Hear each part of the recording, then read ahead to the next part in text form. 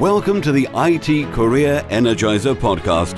For anyone who wants to build and grow a career in IT, develop and improve your strengths and skills, be inspired and motivated by the successes of others, manage your career progression, and achieve your IT career goals. And now, your host, Phil Burgess. Welcome to episode 165 of the IT Career Energizer podcast. My guest on today's show is a Principal Program Manager for mobile development tools at Microsoft. He has been a .NET developer since 2005, working in a wide range of industries, including game development, printer software, and web services. Before becoming a Principal Program Manager, he was a professional mobile developer and has been crafting apps since 2011. So welcome to the show, James Montemagno. Phil, thank you so much for having me. It's an honor and a privilege on this side of the microphone. Well, I'm delighted you could join me. One of the first things I wanted to talk about was actually something that's not in that introduction, and we talked about it just before we came on air, but you also are quite a prolific podcaster. So could you give us maybe a bit of an understanding of the podcast that you run? It's been a long history. I have been a developer for a long time. I got into coding early, but I started to get a passion for public speaking, and I felt really comfortable behind a microphone early on. I used to build home theater PCs, and I started a podcast on that. And then I sort of realized that the podcast was one of the best ways to sit down and have a great long conversation with a friend. So I started a bunch of different podcasts over the years with some of my best friends that live in other cities. So we have a time to sit every single week and chat. We chat 30 minutes before, 30 minutes after, and record the podcast. So I do several different shows. I record a .NET sort of development focus show. It's called Merge Conflict, which is a really great name for a development podcast, which you can find in your podcast app. And then I also do a podcast with my friend Michael out of New York. So I live in Seattle. And it's called Nintendo Dispatch. So we're big video game fans and we're big Nintendo fans, even though I work for Microsoft. I do love my Xbox, but I love my Nintendo Switch. So we do Nintendo Dispatch. And then, of course, I do stuff for Microsoft. So I have the Xamarin podcast that we do monthly with some of my coworkers here at Microsoft. So yeah, I'm all over the place. I love podcasting. It's so great just to hear people's stories or hear the same person's story and see what their life's about, basically. So I love it. So how did that come about? Why the big interest in podcasting? I think when I got started, podcasts weren't a thing yet. When I started podcasting, I had just got my first iPod. iTunes was just really getting off the ground. And you were uploading your own MP3s to your server. You were creating your own RSS. So I think at the beginning, it was a challenge. It was something that hadn't really been done at a scale yet. And the equipment was new. The technology was new. There was no Libsyn. There was no Fireside. There was no Zencastr. There was Audacity like everybody always had. So it was a challenge on the technical level, but it was also a challenge on a different skill set, to be honest with you. I was a coder, I was a developer, and getting in front of a microphone, having to figure out the equipment, the audio interfaces, to getting to the editing. It was a whole different skill set, which I've used to this day to record videos technically, to do YouTube. And now I'm a big Twitch streamer. So I stream on Twitch. And a lot of those skills apply. And for the fact that it's just joyous to talk about stuff that you love. And I think that's the other part of it is I love talking about stuff that I actually love. And I hope that other people can listen to the podcast and learn something that maybe they take into their job or into their personal life and start creating something new off of. You've also taken that into conference speaking as well. Yeah, I would say that after podcasting, the next natural progression was to get in front of a few thousand people. And my career changed early on from being a developer into being a developer advocate. And this was sort of a really change in my career. I was still developing, but part of my job as a developer advocate was to go help and teach developers around the world about mobile development with .NET and Xamarin. So when I changed my career, I had one session with a public speaker. But after that, I got on the road. I did a road show with another podcast, .NET Rocks, and we did like 10 or 15 cities, drove an RV bus around the entire country, and almost every other day I was doing the same session, boom, boom, boom, boom. But it got me really comfortable to be the point where I could talk in front of 5 people, 10 people, 100 people, or at my most, I think I did at one of our Ignite conferences, I want to say there was about 8,000 to 10,000 people in the room. And that was a really crazy moment in my life where I had taken one public speaking class ever in college. And then now I'm in front of 10,000 people. It's a whole different scale, but it's a rush. Yeah, I'm sure it is. Not something I've done. So maybe it's something for the future. Yeah, you have the voice for it. So I think if you take your voice and your personality, put in front of people, they'd love it. Well, I hope so. I'll give it a go. I'll let you know what happens. So, James, can you perhaps tell us a career tip, maybe the one the audience doesn't know and should? For me, I was able to change my career by focusing on what I love. But, that's a tip that everyone, do what you love, right? But for me, what I found myself as a mobile developer early on was not to try to revolutionize the world when you're getting started in something new, or even when you're 5 to 10 years into it. And what I mean by that is it's okay not to reinvent everything. It's okay to take what has been done and craft that really well. And my example is when I first started with mobile development, I started a very small company building all of their mobile apps for iOS, Android, and Windows. And I'm a developer. I'm not a graphics designer. I'm not a UI designer. I'm not a release management engineer, but I was tasked with everything. So when I went to go design and build the mobile applications, I didn't know UX studies or UI paradigms. So what I did is, instead of reinventing and coming up with something brand new or trying to make the most beautiful this and that, and I can do it better than Microsoft or Google or Apple, there's no way, right? They had spent tens of millions of dollars on UI research. So what I did is I took what I loved, my craft that I had to go do and build these mobile apps, and I sat down with each of the devices and the favorite apps from each of them, and I saw, what did Google do? What did Microsoft do? And what did Apple do to spec out their user interface? What did it look like? How did it interact? And I took those guiding principles and adapted it into my development. And I said, you know what? I think Microsoft and Google and Apple know their own platform really well. So let me apply those principles. So instead of reinventing the wheel, take all of that great knowledge that's out there from these huge companies that are spending there's lots of money and have all these great design guidelines, and apply that to your application instead of trying to I'm going to do the next best thing. It's okay to start small. Yeah, but you also, sounds like you've also blended the best of what you've maybe managed to identify from each. When I was starting, it was a different landscape in mobile where every iOS or Android or Windows app needed to look exactly to the platform. And now we're sort of blending the worlds a little bit. So as the mobile development and just development itself has evolved, you still want to see what they're doing. So John Skeet said it best on your podcast, is everything is changing really fast. And I think it is changing fast, but it's not changing tomorrow. It's not going to change 100%. But you can take what they're doing as it evolves and apply those evolving paradigms to your application. So what I mean by this, reinventing as well, is you don't need to always have to create the next paradigm shift, or in mobile development or UI development.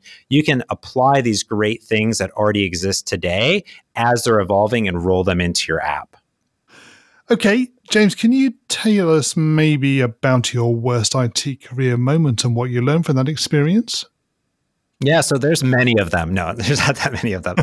I had a hard time thinking of this, but it really, as soon as I thought about it, was exactly what I wanted to tell, which was after about 7 months of building my first mobile app professionally for this company that I moved my life. I used to live in Phoenix. I moved up to Seattle for a job at this company, the small startup, and I was building all their mobile apps.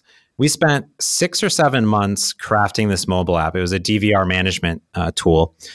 And you put your blood, sweat, and tears into this product. You do everything, and then you release it. And it's like a sigh of relief. But then at the same time, everything is actually just starting. So the worst IT career moment that I had as a developer was sort of actually not following the advice of my boss, which he told me, don't read the reviews. You tell me not to do something, that's exactly what I'm going to do.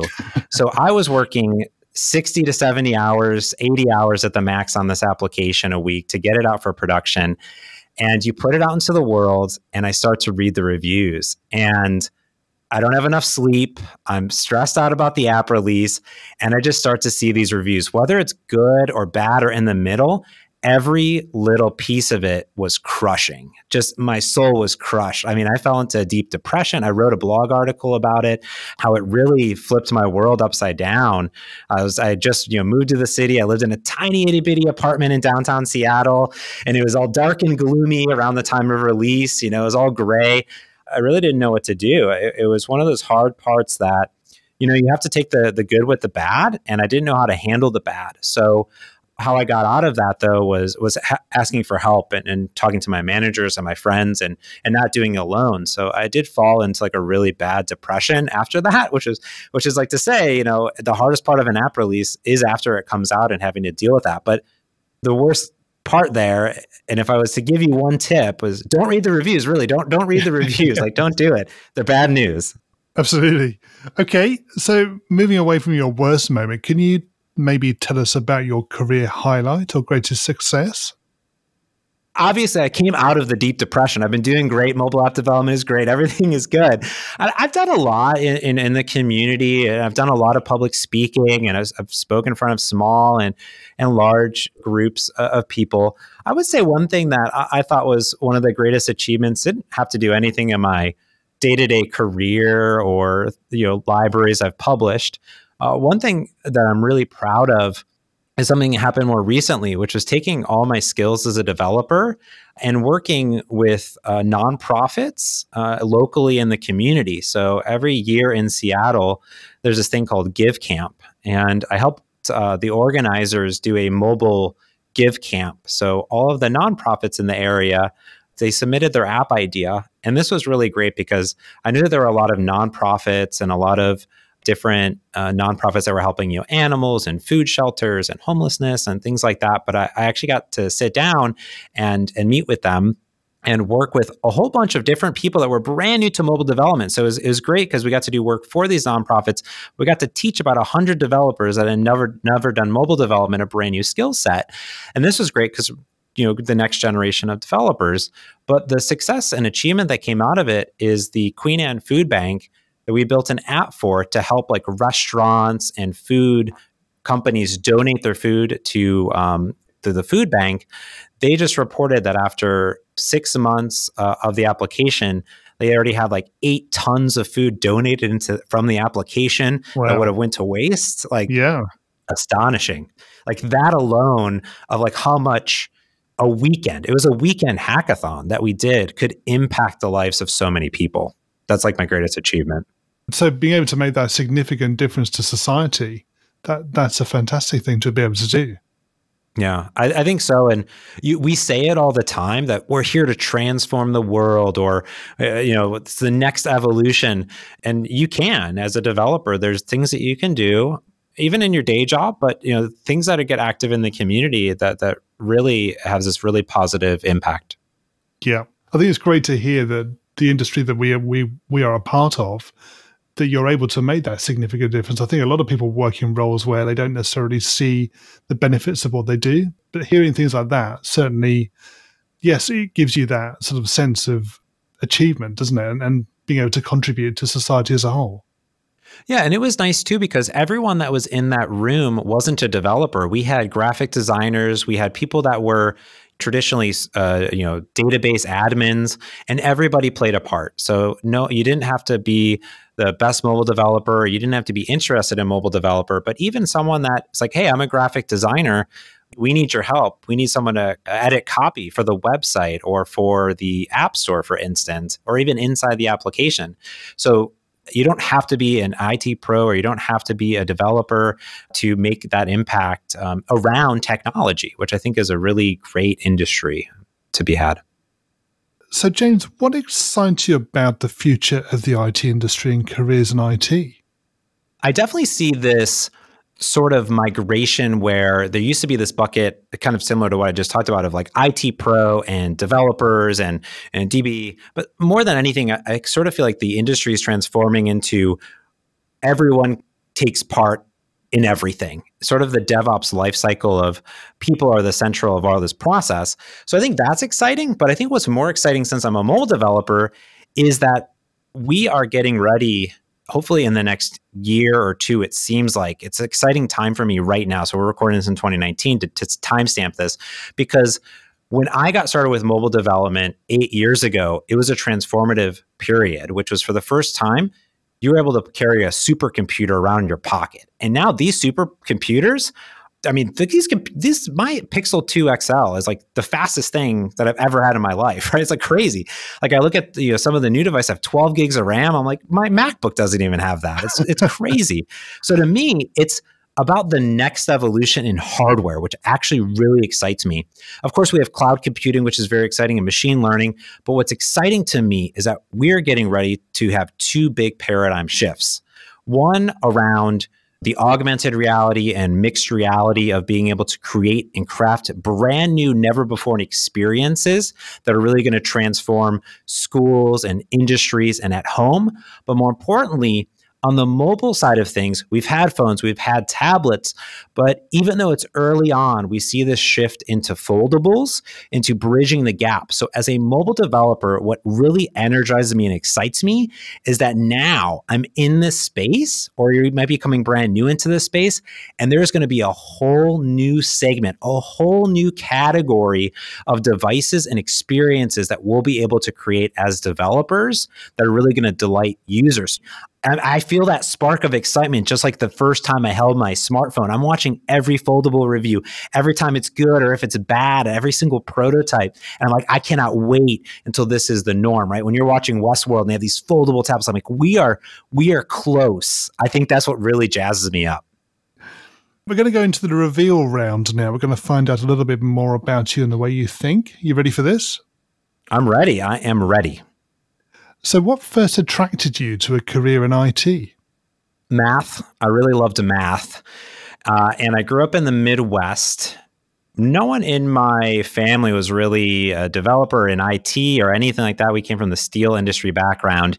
And I loved math. I was really good at it. And my teachers at the time in school told me if I liked math, I could be a teacher or I could be an accountant. That's all I could do.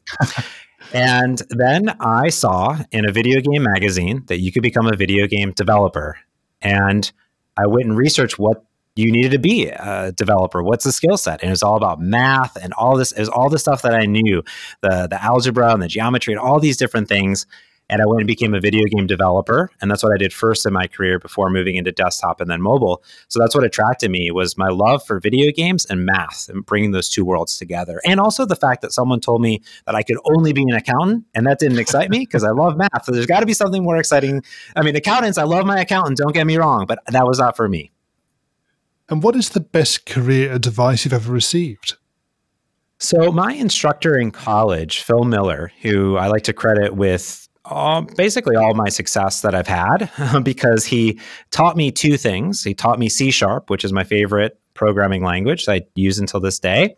But he also told me, in this industry, you can never stop learning. And you could take that in a few ways. You could read books, you could read tutorials. But I took that in a way that I should do all of those things, and I should learn how to be the best in what I'm doing, but in other things. But how can I take that to another level? So early on in my career, when he said never stop learning, I said, well, I can read things, but I want to be able to go to events. I want to go to Build, and I want to go to Google I/O, and I want to learn from these experts, and I want to watch the live webinars. And after I went to the very last Professional Developers Conference, PDC, which was before Build here in Redmond, that's when I got my first mobile phone, my Windows Phone device at the time, and I learned about Azure. And because Phil told me to never stop learning, I went to this conference, got a mobile phone, and became a mobile developer, and I'm here where I'm at now. So it's a lot of strings of luck, but never stop learning. Also think about, what else does that mean? What are the other things that I could do? Because most likely if you work at a company, they have a training budget, and spend that because it's there. When I worked at Canon, I went to all the conferences because it was helping me in my career and also learning great new things that I would take into the future. And what is the worst career advice you've ever received? I think the worst career advice that I got early on from teachers was that I could only do certain things. Yeah. And if I had listened to that, then I wouldn't be where I'm at today. So always challenge what people tell you. If you were to begin your IT career again in today's world, what would you do? Well, so the world's definitely changed a lot, but I believe that a lot of what I did early on applies to what I'm doing today. But if I could go back and tell fresh out of college James, it would be to take more risks earlier. What I mean by risks is we always say, do what you love. And if you don't love it, leave the job. Well, I loved working on printer software, don't get me wrong, but I worked on it for 4 years. And by the end of the 4 years, did I really love it? Should I have taken a jump earlier? And I think that was it. I would say be more comfortable with taking risks, because if you are really, really good and you love what you're doing right now, but you see an opportunity out there, don't feel like you shouldn't take that leap if you're in a comfortable spot, especially when you're really young. I think that's what I am is if you can take those leaps, jump around and find something that you're truly passionate about, take those leaps, even if it's from company, small, maybe it's moving, even just moving. I'm not happy where I'm living right now. Move, right? Move a city, try a new city. That's what I did. I moved from Phoenix to Seattle, and I took that big jump for not only career, but also just personal life. And what career objectives are you currently focusing on? Well, definitely life objective is I'm helping my partner plan our wedding. So that's a big undertaking right now. Yeah. It is a lot more work than you would think. But on a career level, what I'm really focusing on my objectives is to help build the best community around .NET development for mobile developers with Xamarin. So every single thing that I'm doing, my focus is all, how can I help the community, grow the community, nurture the community, and all of our great developers out there. And that's either through creating content, through learning, through helping our developers create a better product, or doing, what I'm doing right now, which is being on this awesome podcast with you and telling my story, which hopefully ignites some developers or IT pros to get into mobile development or any type of development, to be honest. And what's the number one non-technical skill that has helped you in your career so far? So we talked about it really early on, and I wrote it down because I wanted to talk about it more during this reveal. It's honestly speaking, and I know that sounds like a silly thing to say, but for me, when I took my first public speaking class in college, it was a required course that I went to. I saw the struggle of some of my classmates do public speaking, and we teamed up together and tried to break down those barriers. So one of the things that I've done and I've learned is it's not just public speaking, but it's being able to sit, stand still, listen. So it's speaking and listening, I would say, being able to allow others to speak and listen and then have that conversation with them. And sort of hone that skill, because speaking is a skill and listening is a skill too. So combining those two together and crafting that is something that I think has really helped my career grow from not only just being a developer, but to then an advocate to being a program manager that I am today. Yeah, I think they're definitely very, very useful skills to develop. And it does take time. It does. It's not going to be overnight. It's something you have to constantly work at over and over. And what do you do to keep your own career energized? I think that I'm in a really great industry for mobile development because it really expands past mobile devices. What I think is really great that keeps me energized is tinkering with all these little crazy gadgets that come out. What I do is I go on Twitch and I do Twitch content, but I also watch a lot of my colleagues and friends and other developers and IT individuals work on projects, whether it's something that I have no idea about. So some little Arduino or Raspberry Pi project that they're working on, or something with the web space or some other programming language. It really excites me to see other people's do what they love. So I listen to them on Twitch. I listen to podcasts, and those things keep me energized on a daily basis, continue to keep it going. And what do you do in your spare time away from technology? I spend a lot of time with my partner in life, Heather. I love her to death, and I'm ready to spend the rest of my life with her.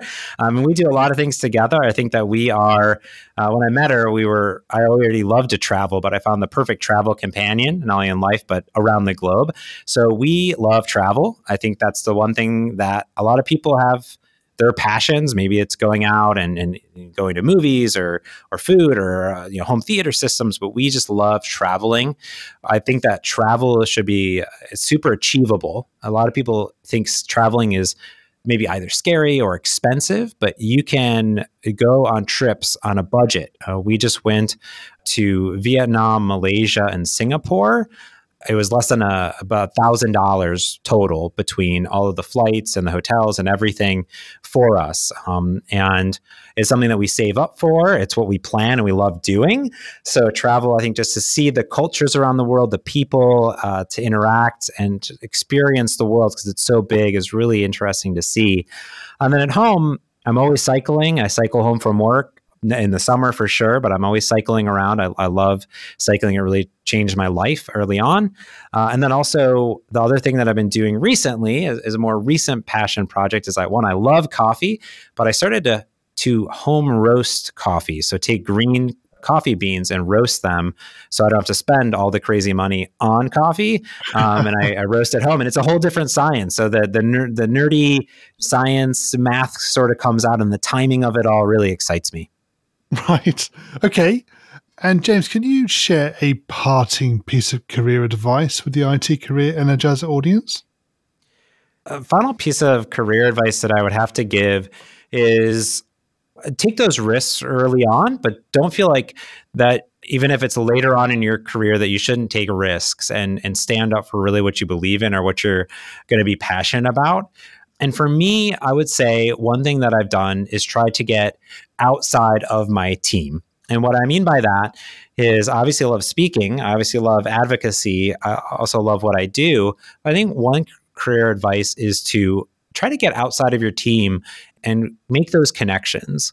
So here at Microsoft, I work really close with our marketing team, with our development team, with our Channel 9 production studios, to our cloud advocates. And I try to build relationships with all the different teams so I can understand how their team structure works, how I can maybe learn from what they're doing, because especially at even a small company, you can learn a lot from other teams in your space. And then building those connections gives you a lot of flexibility when projects come up to do cross-team collaboration. I think that really helps build careers long-term, or those long-lasting relationships across teams. So it's kind of my one tip is try to get outside your bubble. And you can do that, obviously, even if you're at a very small company, you can get outside your bubble by going to meetups and finding other people and kind of learning from them. Yeah, exactly. That's great advice, definitely. James, how can we find out more about you and connect with you? Yeah, so I'm everywhere on the internet. Just you could Google James Montemagno. That's me. James Montemagno on Twitter, James Montemagno on LinkedIn, James Montemagno on Twitch. Just James Montemagno everywhere. You can email me, jamesmontemagno@gmail.com. That's also me. And then my website is just montemagno.com. And that's a blend of 90% development, 10% personal life. And then, of course, my podcasts. You can find Merge Conflict. You can find Nintendo Dispatch, and you can find them on the website. But just Google me. You'll find me. James, thank you so much for joining me on the podcast today. It's been great chatting with you. Absolutely. Thank you so much. I really appreciate it. A quick thank you again to my guest on today's show for sharing their career tips, advice, and experiences. You'll find a show notes page for today's episode on the IT Career Energizer website, which will be itcareerenergizer.com/e and then the number of today's episode. Now that there are 3 new episodes of the show every week, make sure that you're subscribed to the show so you don't miss out. And don't forget to join the new IT Career Energizer community group in Facebook. If you're enjoying the podcast, it would be great to hear from you and to learn about your own career journey, your successes, opinions, and thoughts on the future of the industry. Thanks for supporting the show, and remember, if you're not growing your career, you're slowing your career. Thanks for listening to the IT Career Energizer podcast. To find out more about building a successful career in IT, visit itcareerenergizer.com.